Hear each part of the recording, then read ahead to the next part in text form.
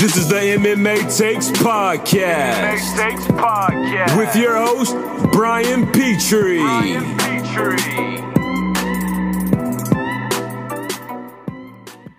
It's episode 30. I do not have a special guest. Every 10 episodes, I've stated he was on the 10th one, he was on the 20th one, was supposed to be on the 30th one, but I couldn't wait. I had to get this out for the listeners out there. How to record this. Austin Hoffman Campbell is not in studio. He is not here. We try to make some things work this weekend. Couldn't get it done. So unfortunately, we'll have to wait whenever that guy's schedule opens up. Busy guy, he's a busy guy. The problem, not the problem with Austin, and he has many problems, as do I. But it's he's going through some stuff. Not nothing crazy. He's bettering himself. He doesn't need to be wasting his time with this this little podcast, but. The one thing that I love about Austin is he tells it like it is, and he's brutally honest. He's a very honest guy, and that's very refreshing, and I enjoy that. But also, he'll ghost me every once in a while. I didn't text him a million times this weekend about coming over. We were gonna do it Saturday. We could have done it Sunday. I kind of laid off because he's in grad school, and he's stressed out, and he's stress eating his Fig Newtons or whatever the fuck vegans eat. But no, he is not in studio, so you're going to ride solo with your boy. And then I had a guest lined up for Wednesday as well. It sounds like he's not going to be a part of it either, so looks like you're just stuck with me for the time being. So enjoy that. But right at the top of the show, let's go UFC Calgary recap. Really solid card on Calgary. Some good fights on the undercard. Main card, I think, delivered besides maybe the first fight. I went 7-6 on my picks. Back-to-back weeks with 7-6 on my picks. I didn't. I gambled the first. I won money on Dustin Ortiz. I won a little bit of quiche on Dustin Ortiz. He was an upset pick. He was the underdog pick over Nikolai. Nikolai. Dustin Ortiz knocked him out. Dustin Ortiz, I'm telling you, he's looking really good lately. I've been super impressed with his skills. So I made money on that, and then I just kind of flaked. And I don't know if I flaked, but I just what? I'm happy going in because that was on the Fight Pass card. I'm happy going into the main the prelims in the main card. And the main card was tough to pick. I mean, the 4 fights on the main card were pretty tough to pick. I went 2 for 2 on the main card. But we'll jump right into the main event. Eddie and Dustin, I think Eddie Alvarez, Dustin Poirier, I think was a fantastic fight. I don't think many people thought it would be boring. Both high-level 155-pounders, probably the best 155-pounders out there, in my opinion. I mean, Khabib, Connor's floating around there, obviously, and then these two. And it's pretty crazy. Connor knocked out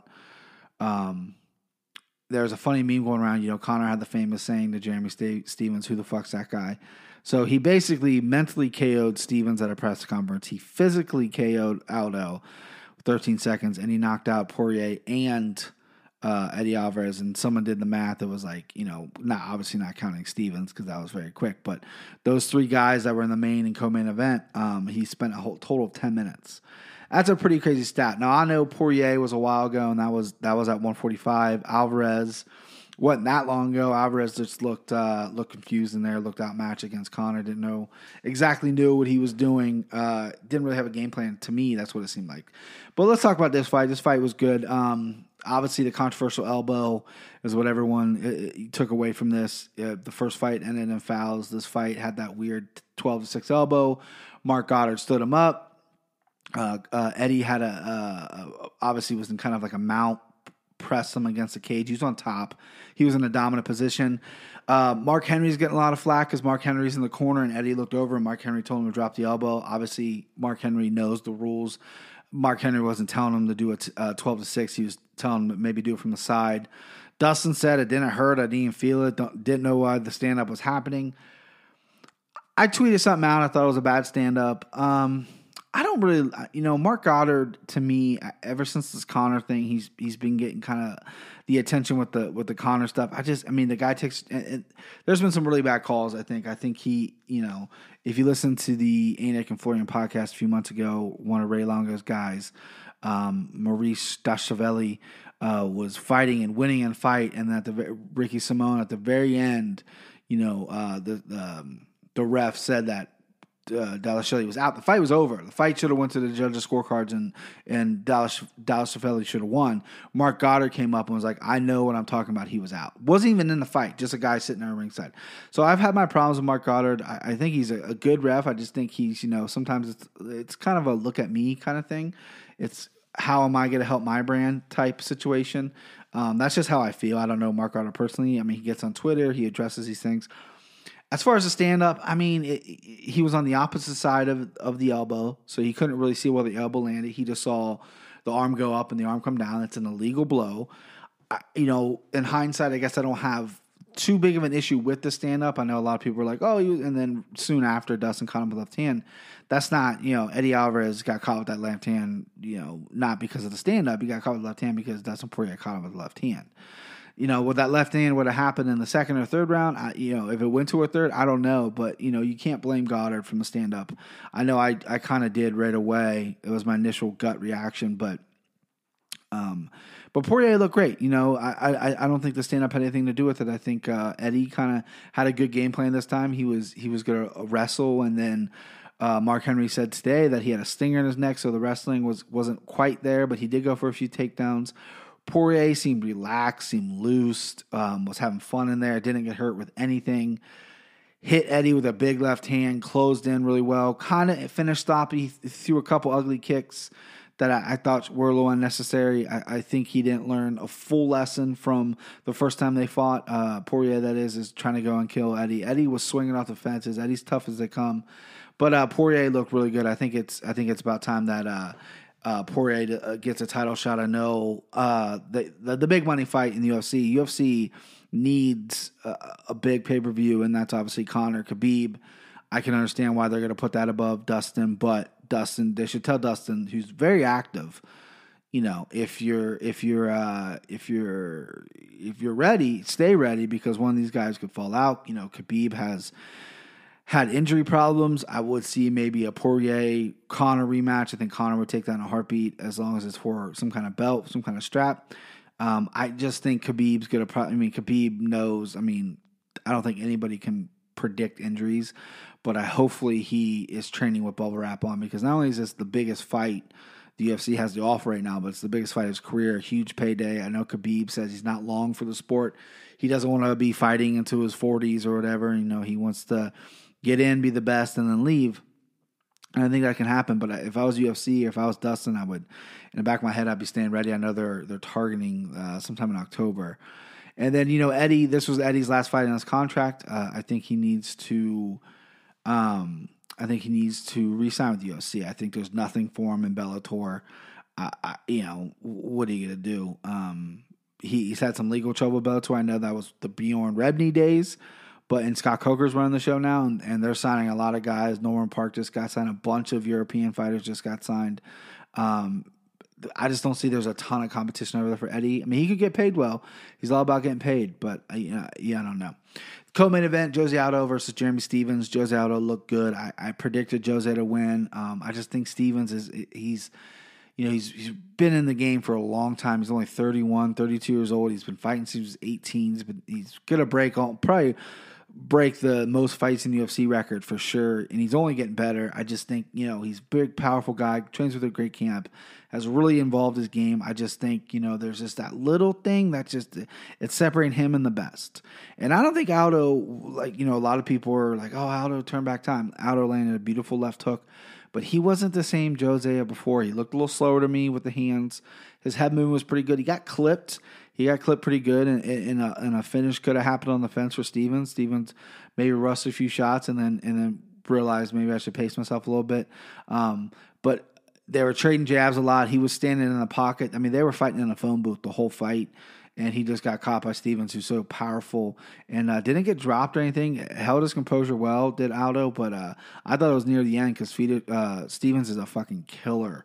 He is a killer when he smells. He's a shark in the water, man. You smell that blood, he comes after you. But Aldo stay composed. That's a championship mentality, and landed a brutal body shot, and just Stevens just couldn't recover. I know he kind of protested the stoppage.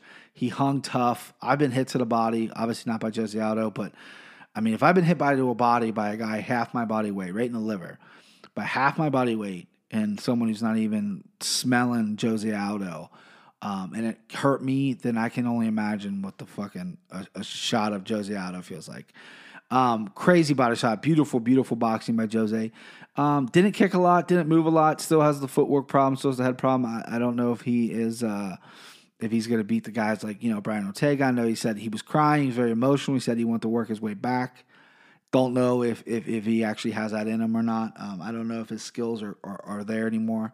But, good win on Jose. I'm glad he won. He's a big name. He's a talented guy. He's going to go down as top 5, top 10 best of all time, in my opinion. Definitely top 3 best from WEC days. So good for Jose. And then Joanna fought Tisha Torres. Kind of fight I expected. I picked Joanna to win. She got clinched a lot in that first round. Joanna's cardio is insane. Tisha Torres, kind of fancies herself as a striker, but most of the time when she fights a striker, she wrestles, and I think the team knew that. I think Mike Brown had a really good game plan for Joanna. Joanna looked good. I mean, her things after the fight, she's saying these crazy things, how she's still the best and it's not Rose, and she wants a title shot and she's not going up to 125. I mean, that concerns me a little bit because I feel like I know she's a very confident woman and you need confidence, obviously, in a sport like fighting, but I also think maybe it's, that's not true. You're not the best anymore. Rose is, in fact, the best. So for her not to own up to that, that's a little worrisome for me because I won some money on the Rose bet only because of these huge speeches Joanna was doing about how she's the best and it's about her legacy. I'm like, she's focusing more on herself and keep winning as opposed to how badass Rose is. So that's not a good look. And I tweeted out, and I still feel this way. I think Joanna maybe needs to get a different look with a new striking coach. I'm not sure if she has hired a new striking coach. I know she's at AT&T. Not sure who she's working with. Don't know if she's bringing guys over from Poland. But I feel like her striking has plateaued a little bit. I feel like it's kind of predictable. She didn't stay on the outside as much as she should have because she had a big reach over Torres. She kind of collapsed in and was happy to clinch. And I think she's great in the clinch. I think she's great in cardio. Her takedown offense is pretty stellar. I think she really needs to tighten up her boxing and tighten up some of the striking that got her here. I think she needs to go back to that a little bit. But again, I don't know if she has in fact switched coaches or not. That's just my observation. And then the kick off the card was kind of a dud. Alex Hernandez, famous for fake glove touching, Beneil Dariush fought OAM Olivier Aubin-Mercier. OAM had the whole gimmick, Canadian gangster. He's a super nice guy, wears a fanny pack, had like fake security guards with him during media day, which is actually pretty funny. But you got to show up. I mean, he's not obviously the most exciting fighter there is. He came off a pretty quick knockout his last fight over Evan Dunham, which is a knee right to the stomach that put Dunham down. But OAM is never like a world beater. Well, I mean, he's talented, but he's never going to be like, this guy. He's not a Justin Gaethje. Not many people are. But Hernandez, I picked OAM. I got this one wrong because I didn't know what Hernandez brought. He's a shorter 155er, but muscular. Didn't know how his cardio was. Trains out of San Antonio, which I don't know who he's training with camp-wise. Obviously has some power, but he didn't look great, and he's arrogant as all get out, which I don't know if I like yet. I don't know if I like the arrogance yet. I don't know. A lot of he doesn't have much of a personality. His arrogance is coming off. It's kind of like stuck up and I don't know. So I'm like 60-40 hating this guy right now. I want to see him. I mean, OAM, he's already ranked after knocking out Dariush at lightweight, and he dominated OAM. He basically did what Mercier does to everybody else. And he has a pretty well-rounded game. He has good takedowns. He's good striking. So I want to see him against, he's probably going to be top 10 now. Let's give him a guy who can maybe stop a takedown and we'll see some real striking. So that was the main card.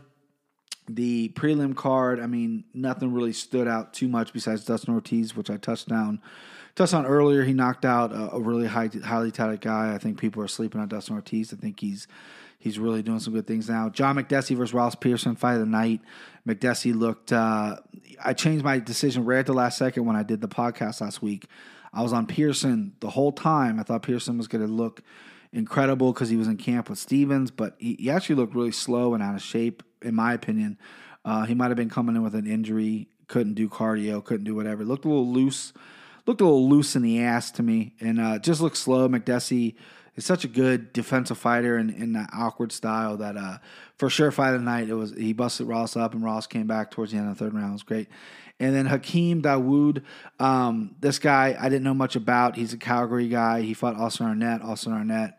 Solid little fighter, tough guy. He's lost 3 in a row now by decision. Hakeem looked really good. His striking looked good. His patience looked good.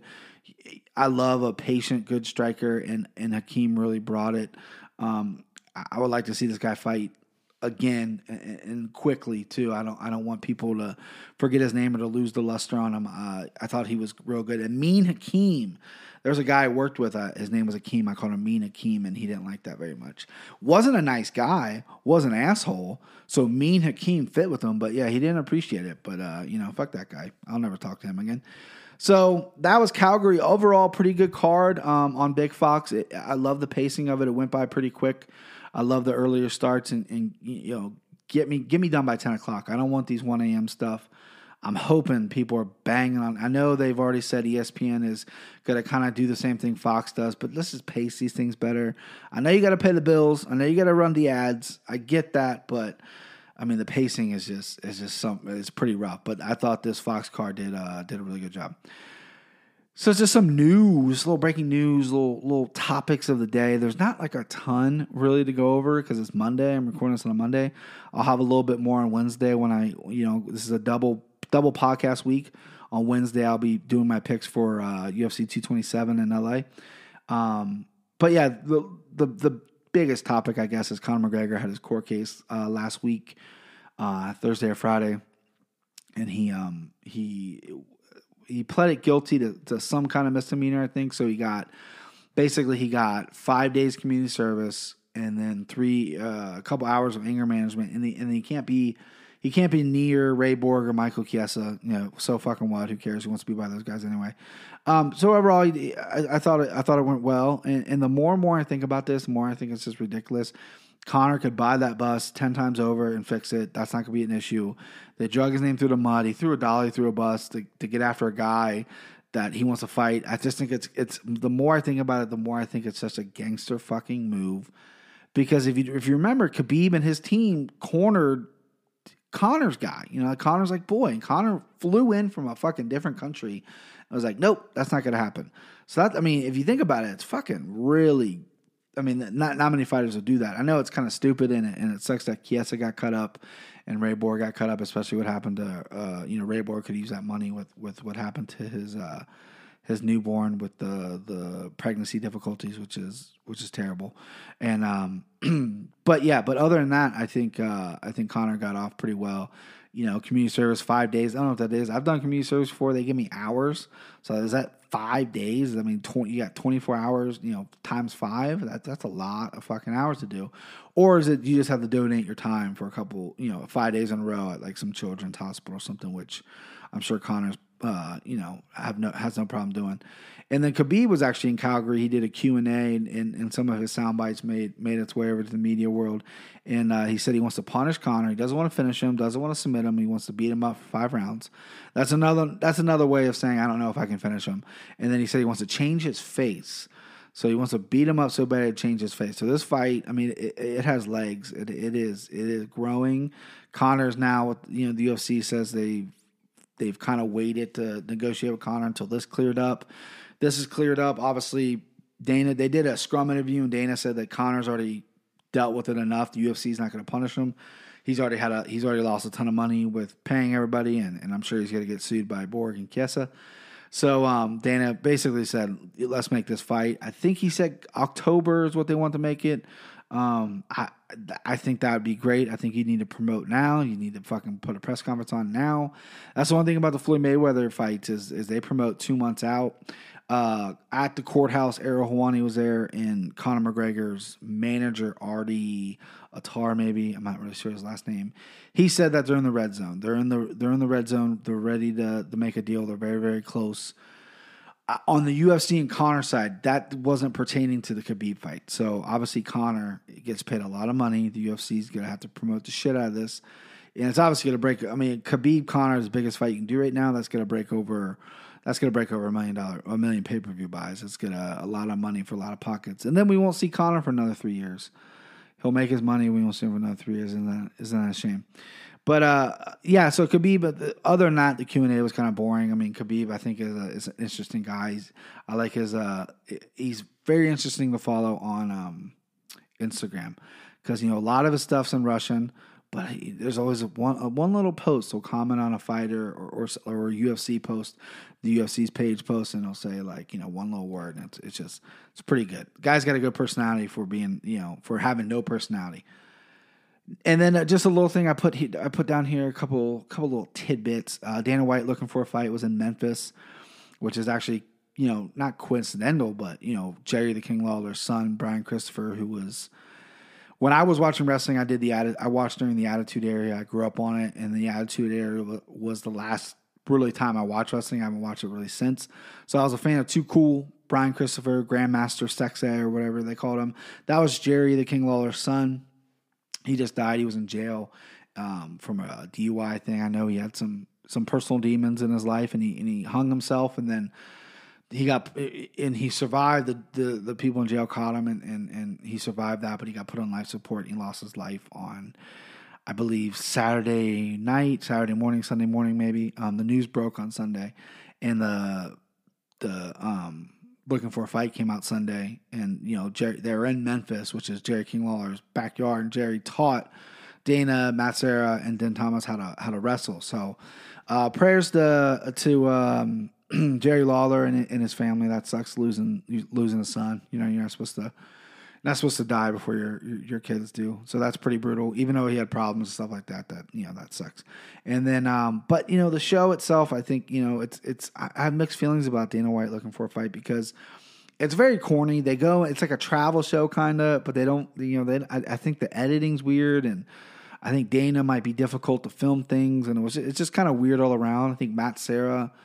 They need to give Matt Serra a show. I think he's funnier than what people expect. I don't listen to the podcast. I need to listen to UFC Unfiltered with Jim Norton and him. I don't listen to it. I don't know how funny he is. I remember his video blogs. I thought he was hilarious. But yeah, it's a really corny show. It's shot weird. It's edited weird. I'm not crazy about it.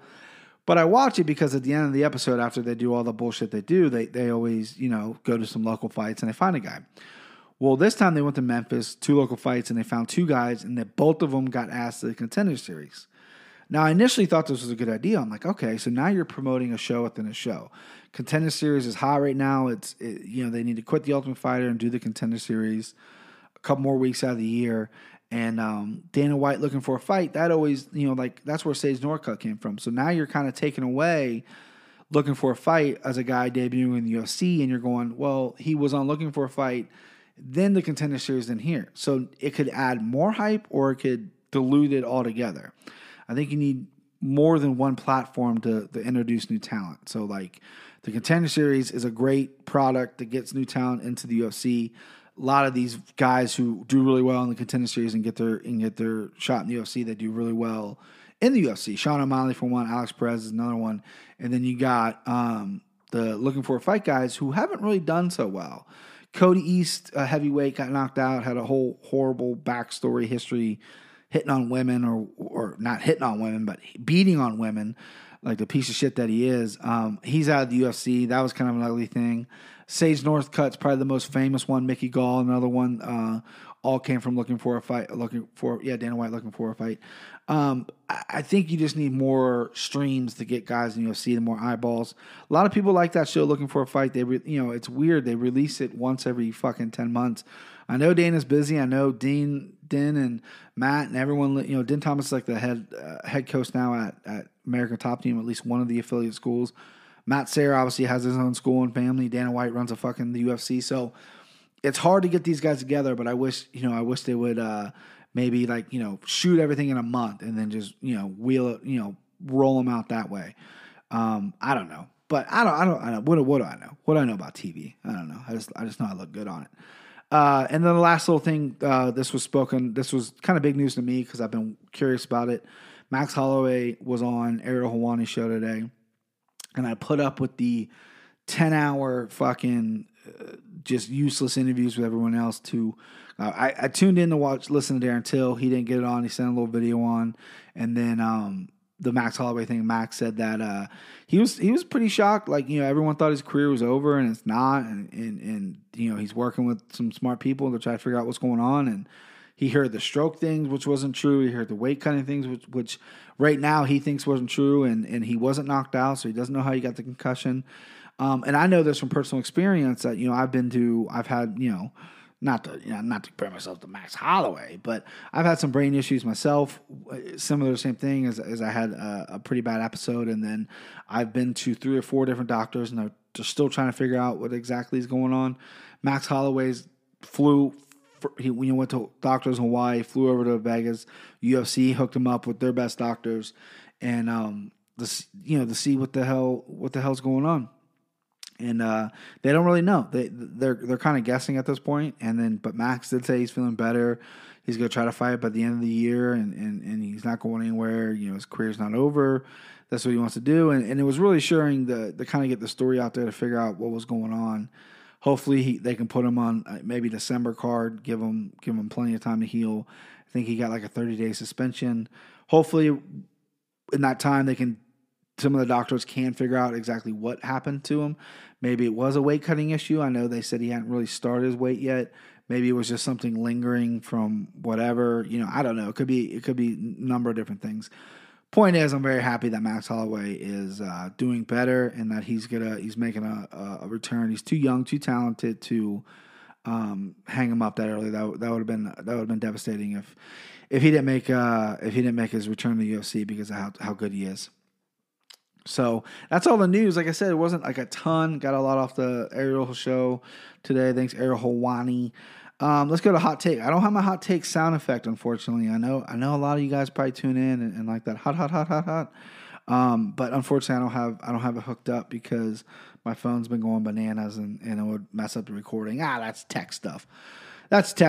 But my hot take is Dustin Poirier, who fought this past Saturday. His next fight will be Tony Ferguson, and the winner will fight Khabib Conor, right?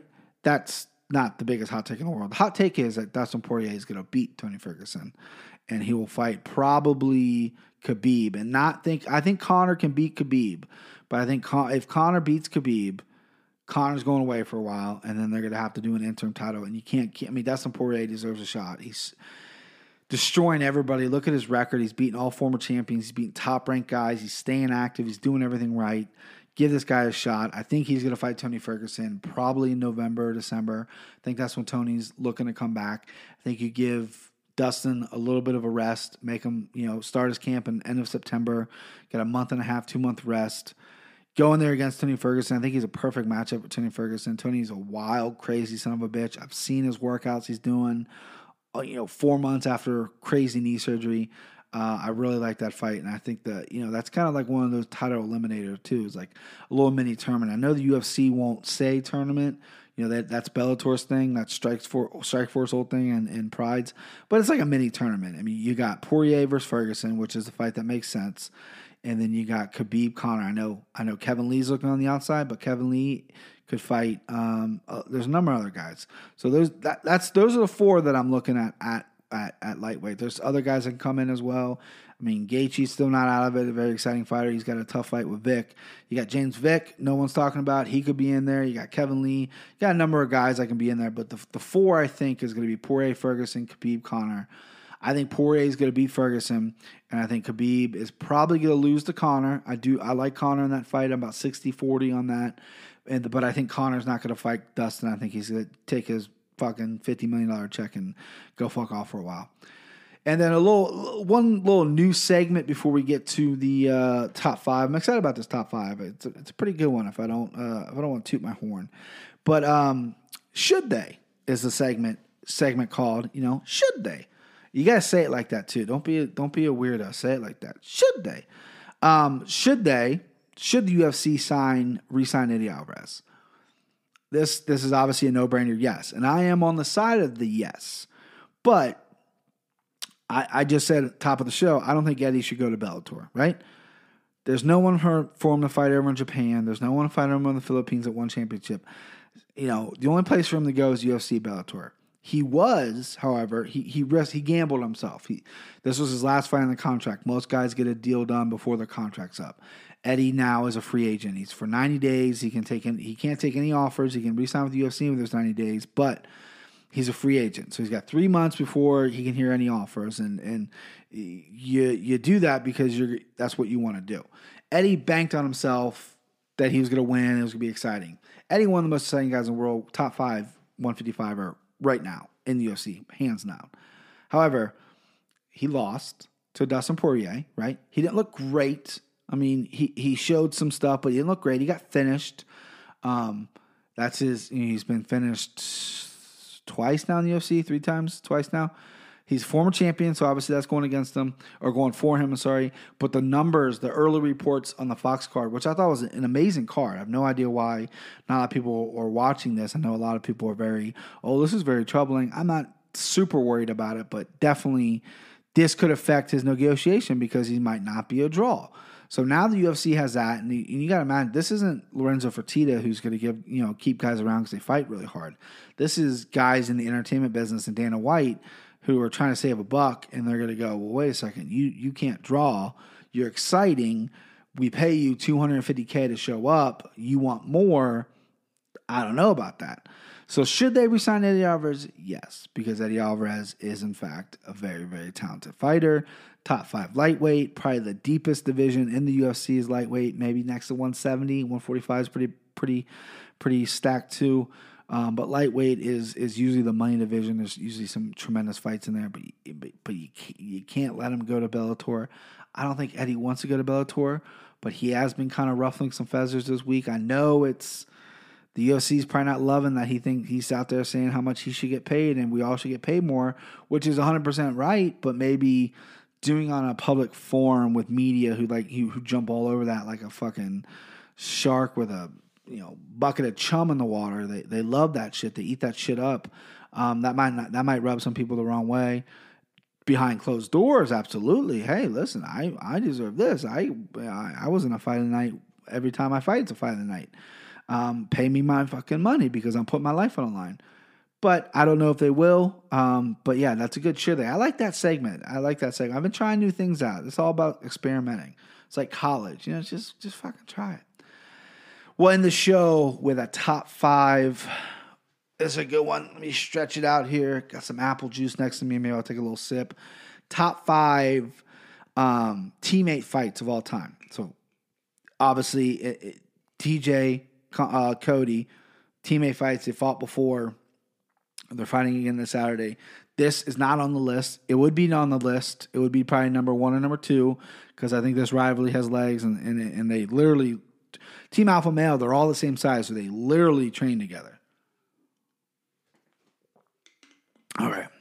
Good apple juice. All right, so top 5 teammate fights. Number 5, Tyron Woodley versus Robbie Lawler. This one, if you remember, Tyron Woodley has won the belt from Robbie Lawler, knocked him out in the first round. Tyron Woodley trains in St. Louis, and he goes up to Duke Rufus's for his camps in Milwaukee. But his gym in St. Louis is affiliated with American Top Team, and he's been in Florida before. He's trained in Florida. That's where Robbie Lawler trained. Robbie Lawler still lives in Florida. He moved down there, so I know they've trained before. They talked about how they trained before. They're very cordial during the fight. But Tyron's got his own crew, his own corner, and Robbie had his own. So that's number 5. Good fight. I was shocked that Tyron knocked him out the way he did. But that was that's what you got to do. So not direct. I mean, I guess this isn't like a direct teammate thing, but it kind of is. Number 4, you got Donald Cerrone versus Melvin Guillard. This one kind of flew on the radar for a lot of people. Both these guys were pretty highly touted at 155. Melvin Guillard still holds the record for most knockouts at 155. Donald Cerrone was on a hot streak. Melvin Guillard was, he's kind of up and down, but still an intense fighter. Both trained at Greg Jackson's. I know Melvin kind of bounced around a lot. Cowboy, I think, has been with Jackson's from day one. So, I can't remember who cornered who. If Greg did corner Cowboy, I think he probably did. But it was an emotional fight for that whole crew, that whole team, because they seemed to be getting along. I remember seeing videos of Melvin in the training room and him and Cowboy sparring, and then all of a sudden now they're fighting. It is what it was. Exciting fight. Cowboy got cracked with some hard shots and ended up knocking out Melvin Guillard, but it was a really good fight. Number 3, Jon Jones versus Rashad Evans. Probably one of the most talked about, maybe number 1 was talked about rivalries. I mean, Rashad Evans is claiming that Wink and Greg Jackson took Jon Jones' side when Jon Jones came there and basically kicked him out of the camp. I mean, Rashad kind of put Greg Jackson on the map with the Ultimate Fighter stuff and going to win a championship and whatnot. So I don't know. Greg Jackson has admitted that he handled that wrong. So I don't exactly know the full details, but it took a while for them to fight. Rashad went and created the Black Zillions, which was no longer exists, but was a tremendous team for a while there. And then Jon Jones and him had some bad blood that they didn't like each other. And the reason this isn't higher, the reason this is number 2 is because my number 1 is my number 1. But the reason it's number 3 is because the fight was a little one-sided, a little lackluster. Jon Jones, I remember, stayed on the outside, landed big elbows, hurt Rashad a few times, but ultimately won a 5-round decision, and a little underwhelming. But the heat and the build-up to that was fantastic. Number 2, another Greg Jackson, Travis Browne versus Andrei Arlovski. Travis Browne has bounced around camp to camp. He was in Hawaii for a while. He was at Alliance. Was at Jackson's for a very long time, and then eventually made his way to Edmond in California. I believe he was training at Edmonds or with Edmond, but I think he had just left Jackson's. There's some back and forth going. I don't know exactly the time frame when he left, but I think he was with Ronda at this point. Andrei Arlovski, again, kind of bounced around a lot, but he was at Jackson's for a while there. Former training partners, there wasn't a ton of heavyweights at Jackson's at the time. These guys trained a lot. They were very courteous. I remember when Travis Browne got knocked out, Andrei Arlovski apologized, and Travis Browne's like, "Don't apologize to me. I mean, that's what we're here for. That's what we're doing." So, tremendous fight. That's why it's number 2. Didn't have like a ton of heat. There wasn't like, oh, he said this and we would never fight. We had a pact and everything like that. But it's number 2 because the fight was tremendous. They both hurt each other. It was a really sick fight. If you haven't watched that, I suggest you go watch it. What are you doing? Go watch it. Number 1, Chuck and Tito. I mean, I didn't want to bury the lead. I should have maybe started with Chuck and Tito. But this is the most famous one. And I don't even know how well they were teammates. I believe Tito was in the UFC and he had Chuck come and help him, or Chuck was in the UFC and he had Tito help him with wrestling. One way or another, they were training partners for a while, and they were friendly. Chuck says they were never friends. Tito says they made a pact never to fight. Who knows? I mean, I'm sure they've dicked down the same girl before. I've heard some horror stories about both these guys, and obviously now they're fighting with Chuck's in his 50s in however many months. I don't know. I don't think I'm going to watch it. I don't think I can watch it. But the first 2 fights were tremendous. Were there 2 fights or 3 fights? I think there was 2. UFC 49 was the first one. Chuck knocked him out in the second round in the cage. And I think UFC 66 was when they fought the second time, and he TKO'd him and knocked him out later on in the fight. I think it was like third or fourth round. That's when Chuck was like on fire. UFC 49 was probably one of the sickest knockouts against that cage I've ever seen. It was Chuck just let his hands go. It was insane. But the build up and just the bad blood. This is old school UFC. This was like, something that, true animosity. I mean, these guys did not like each other. I mean, Tito was all about business. Chuck wanted to make money. Chuck was on his way up. Tito didn't want to, Tito wanted to admit he was on his way down. Had tons of neck surgeries, tons of back surgeries. So this fight had some real fucking heat on it.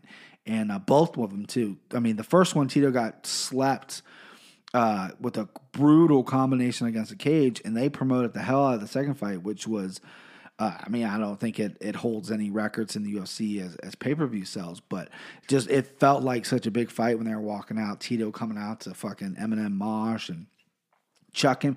I remember watching the first one, UFC 49, and just watching the packages, and then the announcers are like, "Here we go." This, Rogan and Goldberg. I think maybe even Randy Couture was on commentary. I know he was on commentary, and it just had just like a big fight feel. And Tito came out, and he looked like he was ready to cry. And he's coming out to he has the Mexican and American flag together with Eminem, Mosh or whatever fucking bullshit song he came out to, and real intense. And then Chuck came out dancing and smiling and goofing in front of the camera. I'm thinking, I'm sitting here at my house and I'm nervous as shit. I'm sitting here, sweating like, oh my God, how could these guys deal with this pressure of, this is the biggest fight of their lives and blah, blah, blah. They don't like each other. How could you lose and walk out, And I was a young man, but I'm just sitting here watching Chuck so relaxed, doing his little jump, smiling, doing little eyes at the camera. And I'm thinking, Jesus Christ, this dude, there's who's beating this guy? No one would beat Chuck that night.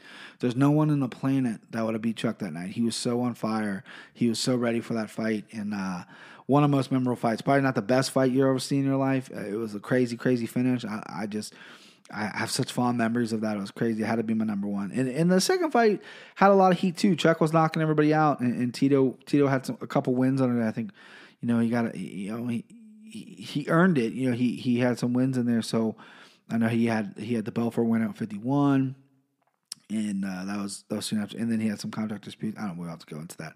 But yeah, easily, unequivocally number one.